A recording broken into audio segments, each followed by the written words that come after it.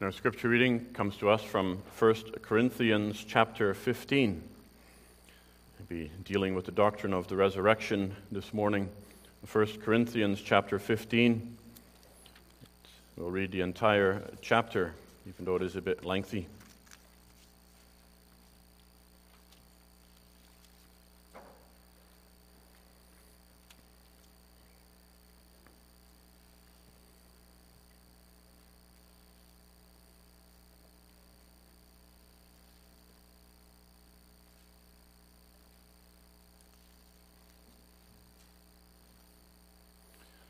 First Corinthians chapter 15. Moreover, brethren, I declare to you the gospel which I preached to you, which also you received, and in which you stand, by which also you are saved, if you hold fast that word which I preached to you, unless you believed in vain. For I delivered to you first of all that which I also received, that Christ died for our sins, according to the Scriptures, and that he was buried, and that he rose again the third day, according to the Scriptures, and that he was seen by Cephas, then by the 12, and after that he was seen by over 500 brethren at once, of whom the greater part remain to the present, but some have fallen asleep. After that he was seen by James, then by all the apostles, and last of all he was seen by me also, as by one born out of due time. For I am the least of the apostles, who am not worthy to be called an apostle, because I persecuted the church of God. But by the grace of God I am what I am, and his grace toward me was not in vain. But I labored more abundantly than they all, yet not I, but the grace of God which was with me. Therefore, whether it was I or they, so we preach, and so you believed. Now if Christ is preached that he has been raised from the dead, how do some among you say that there is no resurrection of the dead? But if there is no resurrection of the dead, then Christ is not risen. And if Christ is not risen, then our preaching is empty, and your faith is also empty. Yes, and we are found false witnesses of God, because we have testified of God that he raised up Christ, whom he did not raise up, if in fact the dead do not rise. For if the dead do not rise, then Christ is not risen. And if Christ is not risen, your faith is futile, you are still in your sins. Then also those who have fallen asleep in Christ have perished. If in this life only we have hope in Christ, we are of all men the most pitiable. But now Christ is risen from the dead, and has become the firstfruits of those who have fallen asleep. For since by man came death, by man also came the resurrection of the dead. For as in Adam all die, even so in Christ all shall be made alive. But each one in his own order: Christ the firstfruits, afterward those who are Christ at his coming. Then comes the end, when he delivers the kingdom to God the Father, when he puts an end to all rule and all authority and power. For he must reign till he has put all enemies under his feet. The last enemy that will be destroyed is death. For he has put all things under his feet. But when he says all things are put under him, it is evident that he who put all things under him is accepted. Now, when all things are made subject to him, then the Son himself will also be subject to him who put all things under him, that God may be all in all. Otherwise, what will they do who are baptized for the dead, if the dead do not rise at all? Why then are they baptized for the dead? And why do we stand in jeopardy every hour? I affirm by the boasting in you which I have in Christ Jesus our Lord, I die daily. If, in the manner of men, I have fought with beasts at Ephesus, what advantage is it to me? If the dead do not rise, let us eat and drink, for tomorrow we die. Do not be deceived. Evil company corrupts good habits. Awake to righteousness and do not sin, for some do not have the knowledge of God. I speak this to your shame. But someone will say, how are the dead raised up? And with what body do they come? Foolish one, what you sow is not made alive unless it dies. For what you sow, you do not sow that body that shall be, but merely grain, perhaps wheat or some other grain. But God gives it a body as he pleases, to each seed its own body. All flesh is not the same flesh, but there is one kind of flesh of men, another flesh of animals, another of fish, and another of birds. There are also celestial bodies and terrestrial bodies. But the glory of the celestial is one, and the glory of the terrestrial is another. There is one glory of the sun, another glory of the moon, and another glory of the stars. For one star differs from another star in glory. So also is the resurrection of the dead. The body is sown in corruption, it is raised in incorruption. It is sown in dishonor, it is raised in glory. It is sown in weakness, it is raised in power. It is sown a natural body, it is raised a spiritual body. There is a natural body and there is a spiritual body. And so it is written, the first man, Adam, became a living being. The last Adam became a life-giving spirit. However, the spiritual is not first, but the natural, and afterward the spiritual. The first man was of the earth, made of dust. The second man is the Lord from heaven. As was the man of dust, so also are those who are made of dust. And as is the heavenly man, so also are those who are heavenly. And as we have borne the image of the man of dust, we shall also bear the image of the heavenly man. Now this I say, brethren, that flesh and blood cannot inherit the kingdom of God, neither does corruption inherit incorruption. Behold, I tell you a mystery. We shall not all sleep, but we shall all be changed. In a moment, in the twinkling of an eye, at the last trumpet. For the trumpet will sound, and the dead will be raised incorruptible, and we shall be changed. For this corruptible must put on incorruption, and this mortal must put on immortality. So when this corruptible has put on incorruption, and this mortal has put on immortality, then shall be brought to pass the saying that is written, Death is swallowed up in victory. O death, where is your sting? O Hades, where is your victory? The sting of death is sin, and the strength of sin is the law. But thanks be to God, who gives us the victory through our Lord Jesus Christ. Therefore, my beloved brethren, be steadfast, immovable, always abounding in the work of the Lord, knowing that your labor is not in vain in the Lord. This far the reading of God's holy and infallible word. Let us now also read from the Heidelberg Catechism in connection with this passage, as we are working through the states of the mediator, Lord's Day 17, dealing with the resurrection. It's found on page 45 in the back of your Psalter.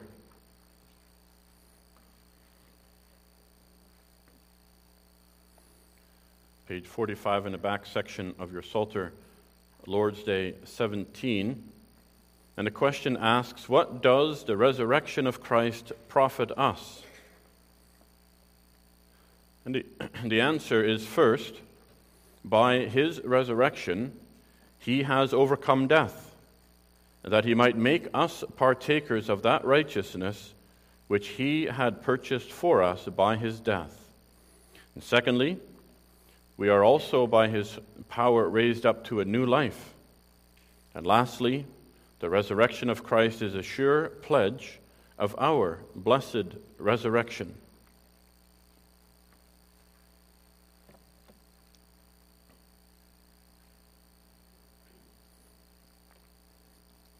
Dear congregation, the disciples themselves saw the Lord Jesus Christ, their master, their teacher, their hope, their everything. They saw him die on the cross. They saw him carried to the grave. And what was the only thing that could bring them that joy again? It was the resurrection. Seeing their very Lord and Master raised from the dead and standing in front of them where he could be touched and seen by them. It says, then were the disciples glad when they saw the Lord, in John 20, verse 20. What was the only thing that could give Paul the courage to face all the persecution and suffering that he faced? He said, even if he had to suffer like some of the Christians that were mauled by beasts in Ephesus, what they did in the Roman Colosseums there, what could give him the courage is the hope of the resurrection for Christians. And what does Paul say gives us hope for ourselves and for our loved ones who die or who fall asleep in the Lord, as Paul puts it? It's the resurrection. It's the fact that God's people will be raised up on that last day with body and soul to meet the Lord and to meet one another again. In 1 Thessalonians 4, it says, if we believe that Jesus died and rose again, even so God will bring with him those who sleep in Jesus. In the resurrection of the Lord Jesus Christ, the disciples saw, and we can know that we have a living Savior. He died on the cross to pay for sin, but when that penalty was paid and done for, he arose from the dead. And with that, he demonstrated that he defeated death, that all sin had been paid for, that God's justice had been satisfied, and that grave and the death could no longer hold him, who is the victor. And so what we wish to consider today is this doctrine of the resurrection. As we've been working through the Catechism, we now come to the exaltation of Christ. And the resurrection is the first step, the first stage in the exaltation of Christ. If you remember what we've been discussing in these past weeks, is the humiliation of Christ, the descent coming down from heaven into this earth in a state of humiliation. That means in a state of condemnation and guilt as he came into this world to bear the sins of his people. He was born into this world. He suffered in this world. He died on the cross. He was buried, and he descended into the torments of hell. Those are the steps, the 5 steps going down in his humiliation. Now his resurrection is the first step up in his exaltation. It'll be his resurrection, his ascension into heaven, as we hope to consider this Thursday evening on Ascension Day. We hope many of you are able to make it in Abbotsford. And then his session is sitting at the right hand of God the Father in heaven. And then the last step still needs to happen is his return in the clouds of heaven to judge the living and the dead, when he will bring his kingdom to completion. So today we wish to consider the resurrection, and our theme is faith in Christ's resurrection. All of these, of course, are going through the Apostles' Creed, what we confess to believe as Christians, and here it is faith in Christ's resurrections. So the disciples did not immediately believe the reports from the women and others that Christ had rose, that he had rose from the dead. They did not believe it until they saw it themselves. They saw him themselves. And then they could say, the Lord is risen indeed. It is certain. We saw him. Now we will not see the resurrected Christ until he returns in the cloud of heaven. Then we'll see the glorified Christ. Or unless we fall asleep first in Christ or die first, we will meet him in eternity. But our faith in Christ's resurrection is essential to our faith and also to our comfort. Peter said, he has begotten us to a living hope, to a lively hope through the resurrection of Jesus Christ. This is what gives Christians hope and comfort in this life. And in this chapter that we read, Paul gives a lengthy description, an argument for the resurrection of the dead, the reality of the resurrection. And he began in verse 3 stating the authority of Scripture. We're providing the evidence that Scripture itself gave, because all through the Old Testament, this also was prophesied that Christ would arise. And so he says in verse 3, For I delivered to you first of all that which I also received, that Christ died for our sins according to the Scriptures, that he was buried, and that he rose again the third day according to the Scriptures. So he leans on Scripture first of all. And that's also where we must always begin in this world. In a world where everything is so focused on science and our own reasoning, we need to see all things through the lens and through the interpretation of God's holy and infallible word. But then Paul moves, secondly, to the evidence of the many witnesses that saw the Lord Jesus Christ risen. The Bible, of course, says in the mouth of 2 or 3 witnesses, anything can be established. And here, there's not only 2 or 3 witnesses, but many. In verse 5, he was seen by Peter. And in verse 6, he was seen by the 12 apostles. And then he was seen by over 500 brethren at once, many of who are still alive at the time that Paul was writing. And then he says James saw him, who would be the half-brother of Jesus. And then Paul himself speaks of his own testimony of seeing the Lord Jesus when he met him on the road to Damascus. And when we read the Lord's Day 17 here, it did not mention anything about the details surrounding the resurrection, but it focused on one main point. And that point was, what does this resurrection profit us? What does it benefit us? There's no discussion about the fact of the resurrection. That is established. It must be established. And that's what Paul establishes here in this chapter. But what does it benefit us? We must believe in the resurrection. But also here in the church of Corinth, there were people who doubted the resurrection or parts of it.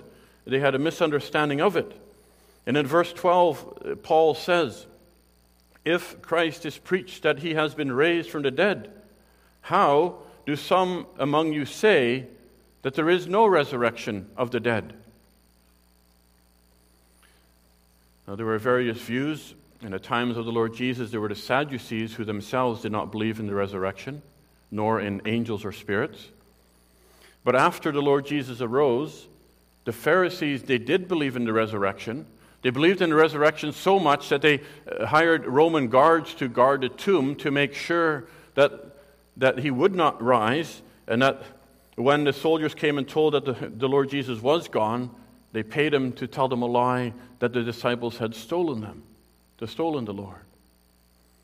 But when Paul is writing this to the Corinthians, he's really speaking against the view of the Greek philosophers who believed that the body was merely a cage or a prison of the soul. And that once you die, your soul is freed to be free in eternity forever. And the Corinthian believers were influenced by this Greek view.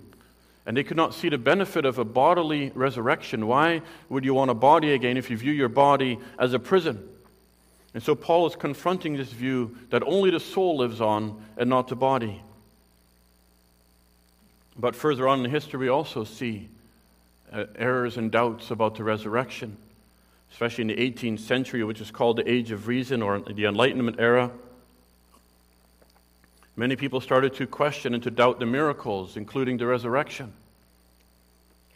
They could only believe what they could understand or with their minds or what they could reason.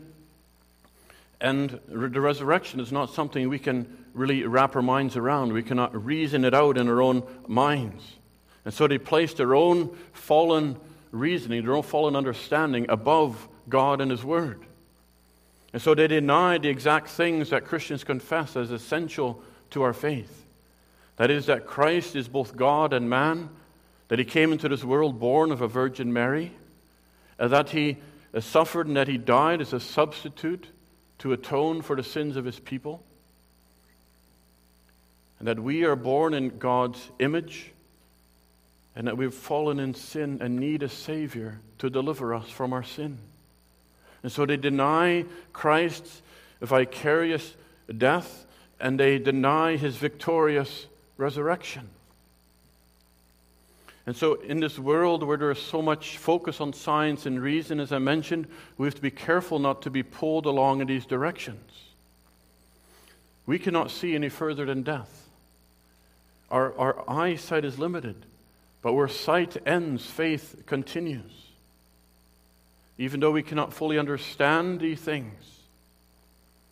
But today, the people tend to interpret death as merely, not as a result of sin, but merely a natural biological process, that like a plant that grows up and it dies away.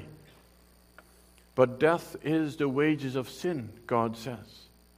He said in Genesis 2:17 that the day you eat of the forbidden fruit, you shall surely die. But here in verses 3 and 4, Paul expresses the certainty of the fact that Christ died for our sins, was buried, and rose again. And because Christ has taken away our sin, both our body and soul can be raised again to be with God forever. Just like Adam and Eve were able to live in God's presence with body and soul, so believers also will live body and soul in the presence of God. And so from verse 13 on, Paul gives a defense of the bodily resurrection by listing 7 points of reason, points of logic. And he uses contrast and negative view. In verse 13 he says, if there's no bodily resurrection, well then Christ's body is not risen. And then we might as well stop right here and go home and close the church doors.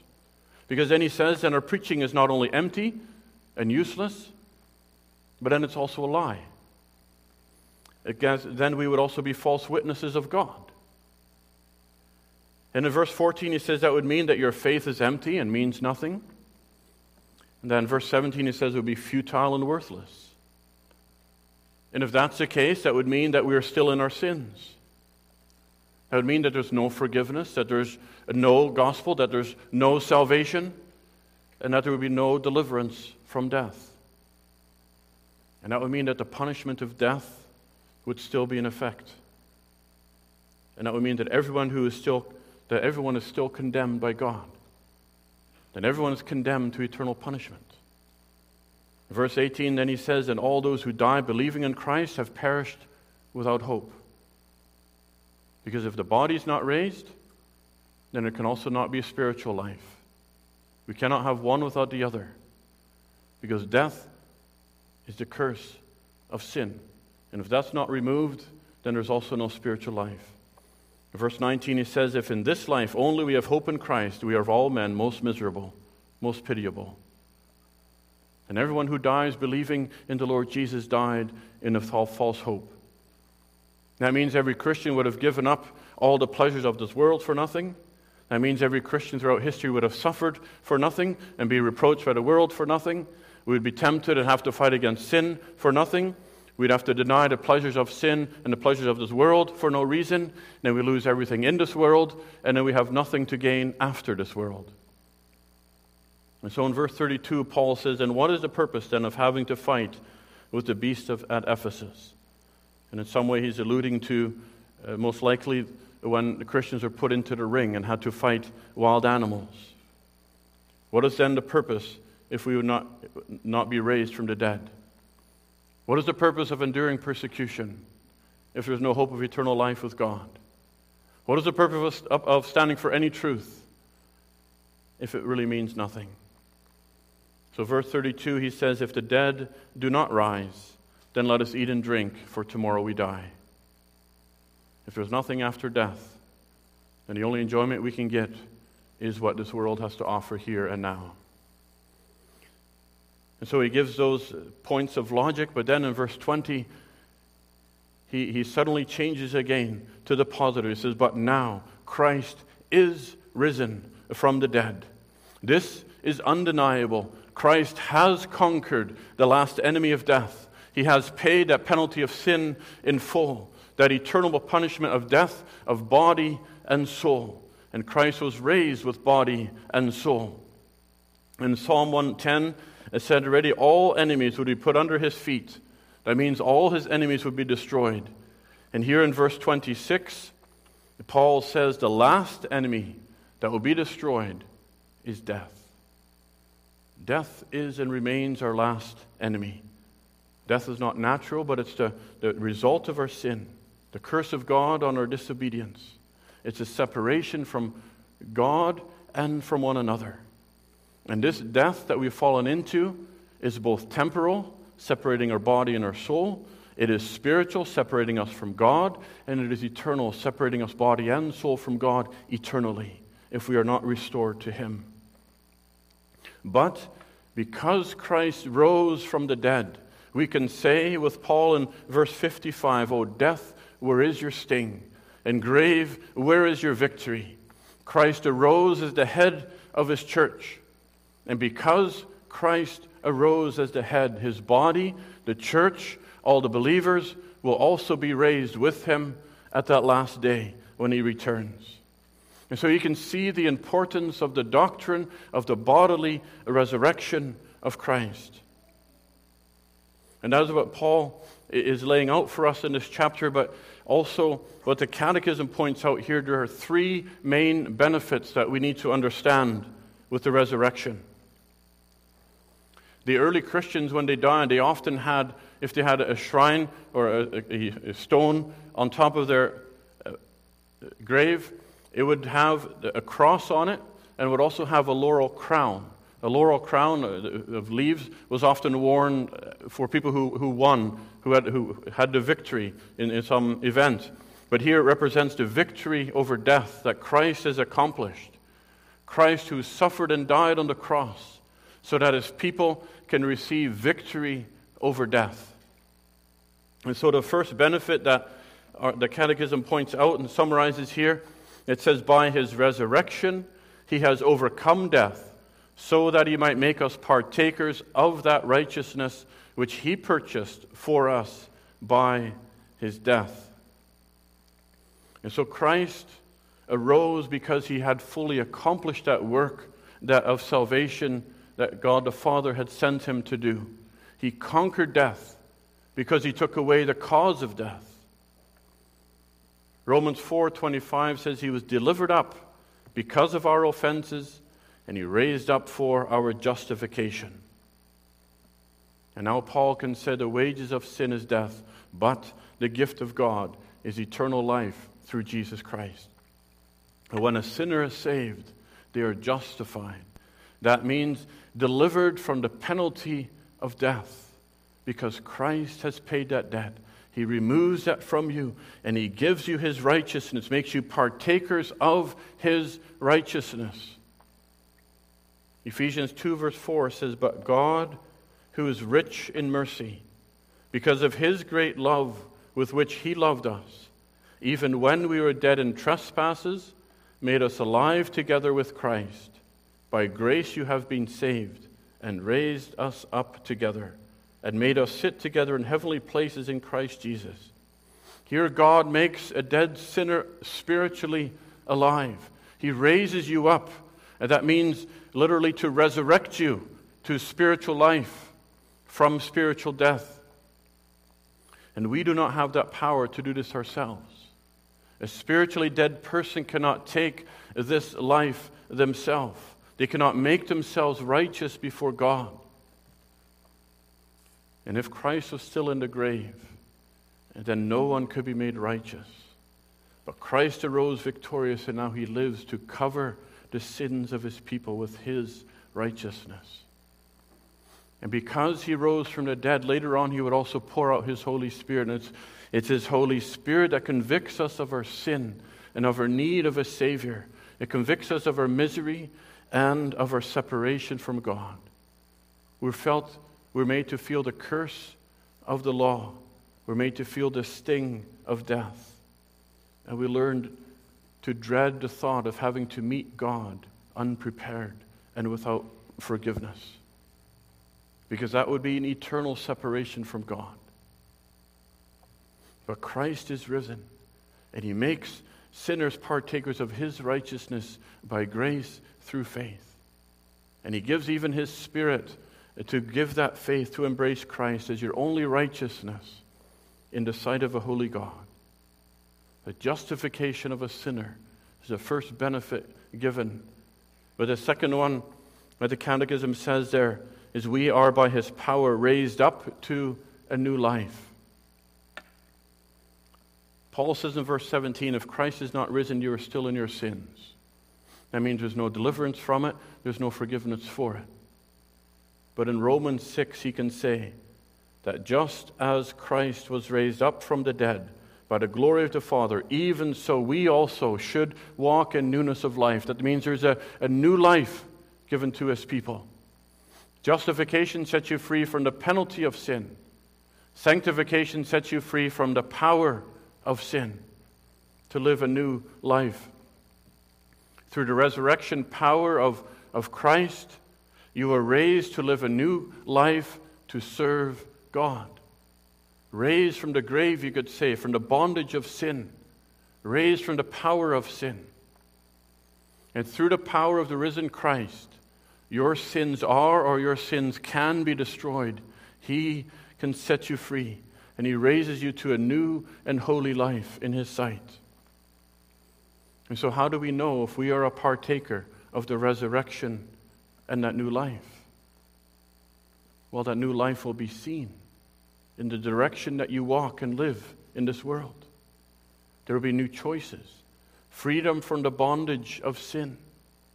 There will be an increasing love for God and an increasing hatred for sin. There's a continual turning to him. You'll be learning to follow God instead of following this world. You'll grow in holiness, living out the life that Christ has worked in you. As Paul says, for me to live is Christ. And the end goal of the resurrection is to be raised with Christ eternally in body and soul. And the sanctification is the beginning of that process here on earth, to produce that conforming to the image of Christ already here on this earth in a small way. But that leads us then to the last and third benefit of the resurrection, and that is the glorification. The glorification. In verse 20, Paul says, but now Christ is risen from the dead and has become the first fruits of those who have fallen asleep. He is the first fruit. He is the head of the church, and he is risen up, and so also his church will follow him into glory one day, because the head can never be separated from the body. And Paul says now believers are laid into the grave with corruptible bodies, perishable bodies. But when that trumpet will sound on that last day and Christ returns, they shall be raised with an incorruptible body in glory. And he shows that comparison in verse 42. So is the resurrection of the dead. Body is sown in corruption. It is raised in incorruption. It is sown in dishonor. It is raised in glory. It is sown in weakness. It is raised in power. It is sown a natural body. It is raised a spiritual body. And there's a natural body and there's a spiritual body. He's comparing the question of what will the body be like in glory. But he says it will be a spiritual body, one that is fit to dwell in the presence of God, in the holiness of God. And now we are dying. Now we are corrupting. Now we are deteriorating. We can notice in every area of our body, in every area of our life. But that new body will be raised to live forever. And in this world that's so obsessed with trying to stop the aging process. But in glory in heaven, there is no aging process. This world tries to preserve life because it knows we are dying. But Christians have the hope of an undying, resurrected body in glory with the Lord forever. Our natural body is born under the curse of sin, groaning every day under the weight of death, waiting to be delivered from it. And believers will be raised with a new spiritual body, specially prepared to dwell in God's presence forever, to be able to stand in the radiant glory of God and not be consumed, and to be able to live in perfect obedience to his moral holiness. And the Heidelberg Catechism says then Christ's resurrection is the sure pledge of our resurrection. Now a pledge is a guarantee. And years ago, if people wanted to go to the bank to borrow money, they'd have to leave a pledge. They'd have to leave a guarantee that they would come back and pay it. So usually they'd leave something valuable to them, like say a watch which is hard to come by then. They would leave it at the bank to show that they would come back to pay off the loan. But Christ's resurrection is that pledge, it is that guarantee that God's children will certainly, without a doubt, be raised from the dead, both body and soul. And so the disciples could say, He is risen indeed. And that's our hope as well. That's the hope of every Christian. It doesn't matter where our bodies will end up in this world, whether at the bottom of the sea, like those who have sunk in ships, whether those who are eaten by animals, those who are in the grave, those who burn on the stake, they will be raised with Christ on that last day in an incorruptible body, a spiritual body, a glorified body. But Paul, he also addresses the concern of those who will be here when Christ comes, who will not die. He says, not everyone will die in verse 51. There will still be people on earth when Christ will return in the clouds of heaven. And he says they will be changed. Their natural body will turn into a spiritual body as the Lord receives them. But we shall all be changed in a moment, in the twinkling of an eye, at the last trumpet. For the trumpet will sound, and the dead will be raised incorruptible, and we shall be changed. For this corruptible must put on incorruption, and this mortal must put on immortality.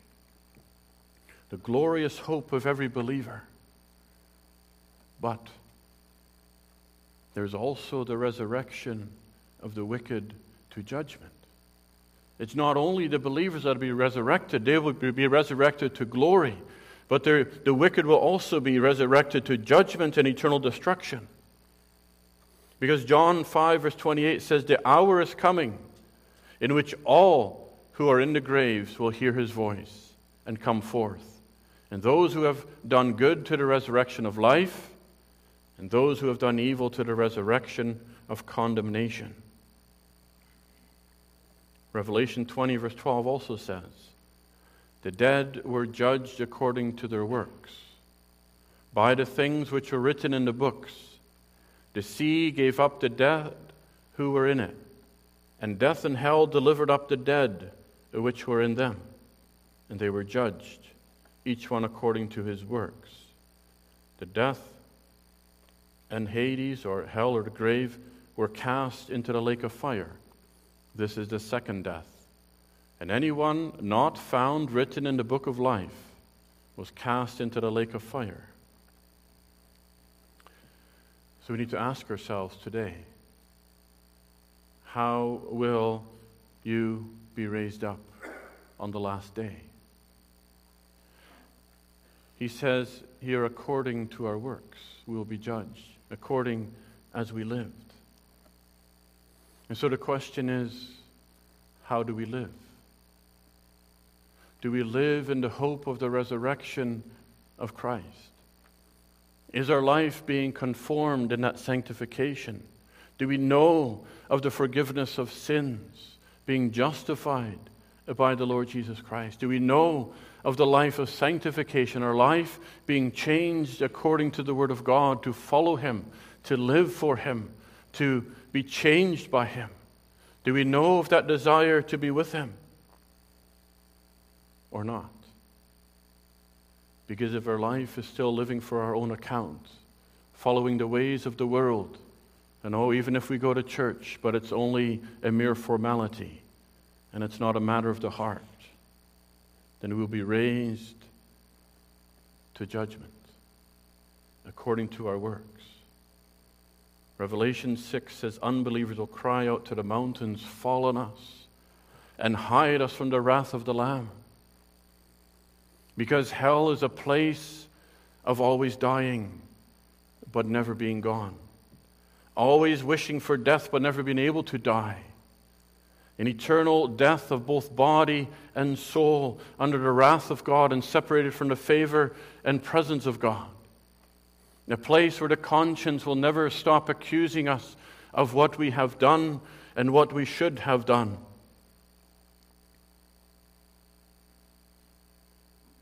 Today is the day that the Lord calls you to turn to Him, if that is you. Today Christ is risen to save sinners and to deliver them from the bondage of sin and of death. But believers will be raised with a glorified body, made like the body of the Lord Jesus Christ. In this life, we know there's only but a small change in even the most holy of believers in being conformed to the image of Christ. But the resurrection will make us like Christ, to become like Christ. Philippians 3 says, "For our citizenship is in heaven, from which we also eagerly wait for the Savior, our Lord Jesus Christ, who will transform our lowly body, that it may be conformed into his glorious body, according to the working by which he is able even to subdue all things to himself." He can transform us to become like him. And that's why Paul says in verse 54, "Death is swallowed up in victory. O death, where is your sting? O Hades, or O grave, where is your victory? The sting of death is sin, and the strength of sin is the law.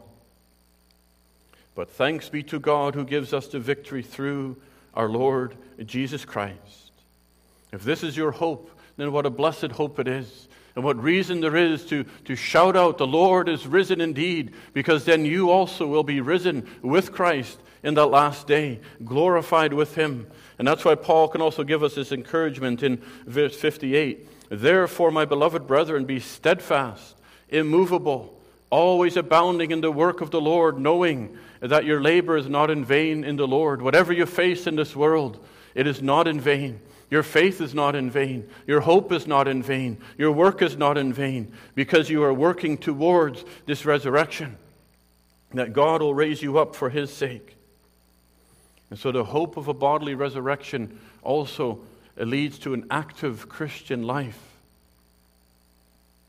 in the service and the fear of God. And the evidence of our hope of the resurrection, of being in Christ, is that we're looking forward to that time when we can be with Christ and made like Christ, when we be raised with Christ, working out that salvation that God has worked in us. Calvin says this: "If heaven is our homeland, what else is the earth but our place of exile? No one has made progress in the school of Christ who does not joyfully await the day of death and final resurrection." The Christian life can be difficult, it can be perplexing, especially at the times when we see the wicked prosper and the godly suffer. But there is such a liberty and such a hope that nothing in this world can ever provide. And one day all this will be past. And those of you who fall asleep in the Lord will be raised to eternal life with body and soul to be with Christ forever. And there you will receive every blessing without end. And so whatever our life holds on this earth, whatever we are to face as Christians in this life, we need this faith in the resurrection of the Lord Jesus Christ. Because it's through him alone that we are saved, raised to spiritual life, raised to a new life to live for him here, and will be raised with him to eternal life. And so we can say he is risen indeed. Let this be your hope in this coming week, your hope and your comfort. Amen. Let us pray.